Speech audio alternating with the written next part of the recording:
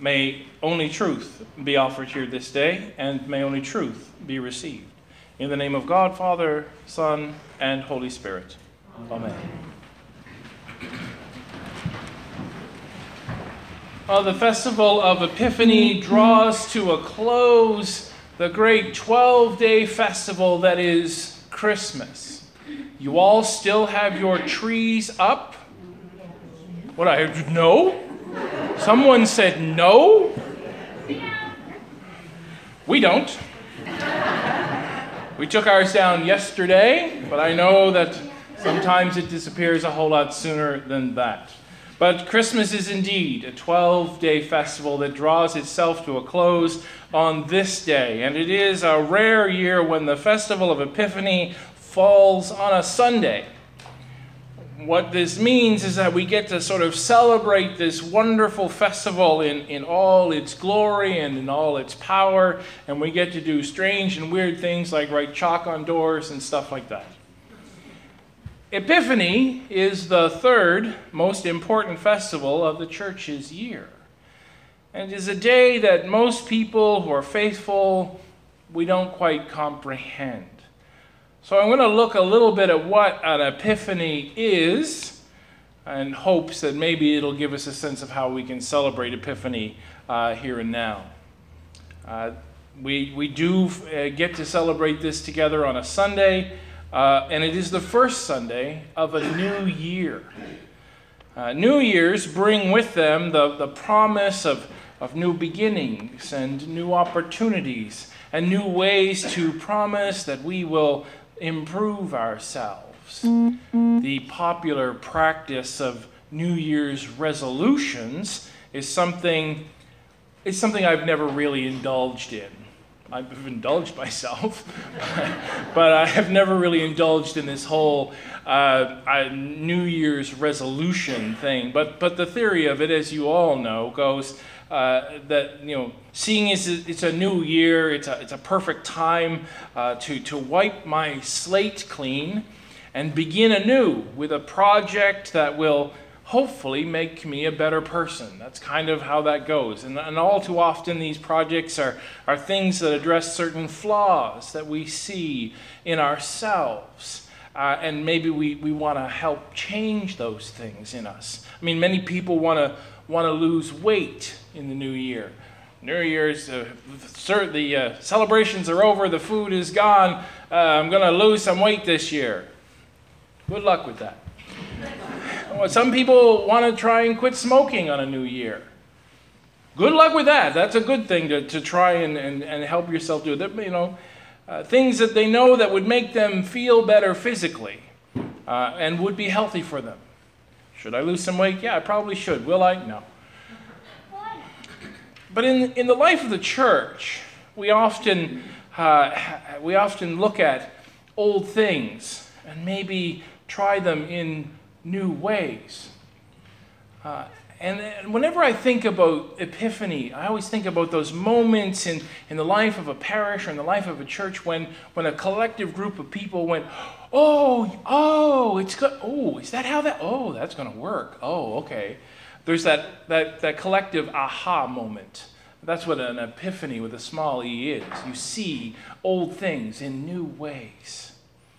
And I remember really specifically a time when I was in Niels Harbor and in Ganesh. We were struggling with how to do their Sunday school because we never did it on Sunday. It was impossible to do Sunday school on a Sunday in that part of the world, and so we called it church school up there, and it was usually held on a Saturday, sort of Saturday morning for a couple of hours.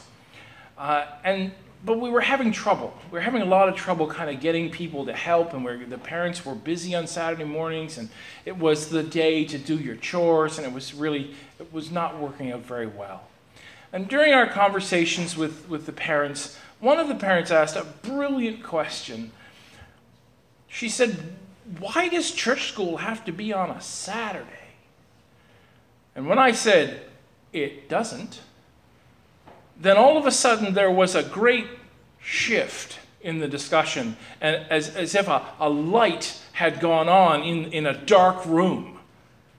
You mean it doesn't? No, it doesn't at all. What day would work for you? I said. I remember it very clearly. And we saw our way forward. So we resolved to do something a little different. We abandoned we've never done it that way before. You know that phrase. Church never uses that phrase. We abandoned that phrase, and we looked at it in a new way. We had an epiphany. So we resolved to do something different. Rather than Saturday mornings once a month for 2 hours, we held our classes on Tuesday evenings twice a month for an hour. This was an epiphany for us at that time. It was that moment when we all went, I see it now. I see that we can do things a little bit better. I can see better. You see, the Festival of Epiphany is all about seeing common things in new and wonderful ways, and letting ourselves see them for what they are, letting ourselves be changed by this new and wonderful vision of the truth. Jesus was revealed to the world in the form of a small child, the form of a baby. God himself was made manifest within this world so that we could see the truth clothed in our own flesh. Jesus' manifestation to the world came so that we could be released from all that holds us back, so that we could be set free from that which closes our minds to the greater possibilities of God. And in that manifestation, the world was able to make a collective, aha, I see it now. I see the way, the truth, and the life. Now I can go live it. This is the true power of Epiphany. It is our opportunity to see Jesus for who he is, our example, our leader, our God. Epiphany is our opportunity to resolve ourselves to give all that we are, with all that we have, all of the time.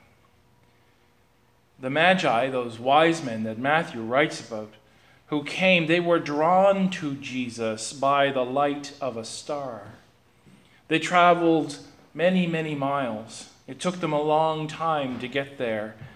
And they did it just so that they could give gifts to a child who they realized was to be the king of the world, but not like any king anyone had ever heard of or seen before. This king was God with us and was to be the sacrifice of the world so that we would all be saved. And that's what the gifts mean. That's what those gifts mean, as we just sang in that wonderful hymn. Gold tells us that Jesus is our king. Frankincense tells us that Jesus is our God. Myrrh tells us that Jesus will die for us all. So now, my friends, it's up to us. Those of us who call ourselves Christians to go and tell the world that the Epiphany is real and that it can be part of our lives and the life of the world.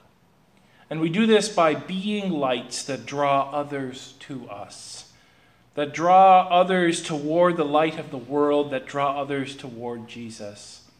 We do this by making Jesus manifest in our lives. We do this, my brothers and sisters, by becoming little stars of Bethlehem in our own right. Each and every one of us can become a star of Bethlehem that draws people to Jesus. And when we do this, when we are lights of truth, faith, and love in this dark world, it is then that others will see us and have epiphanies of their own. And they will say, I get it now. Aha. This is why I should invite Jesus into my life and be more than I think I can be. Give more than I think I can give. And love more than I think I can love. To that end, let us pray. O God, who revealed your only Son to the Gentiles by the leading of a star, mercifully grant that we, who know you now by faith, may lead others to you, and after this life enjoy the splendor of your gracious Godhead. Through Jesus Christ our Lord. Amen. Amen.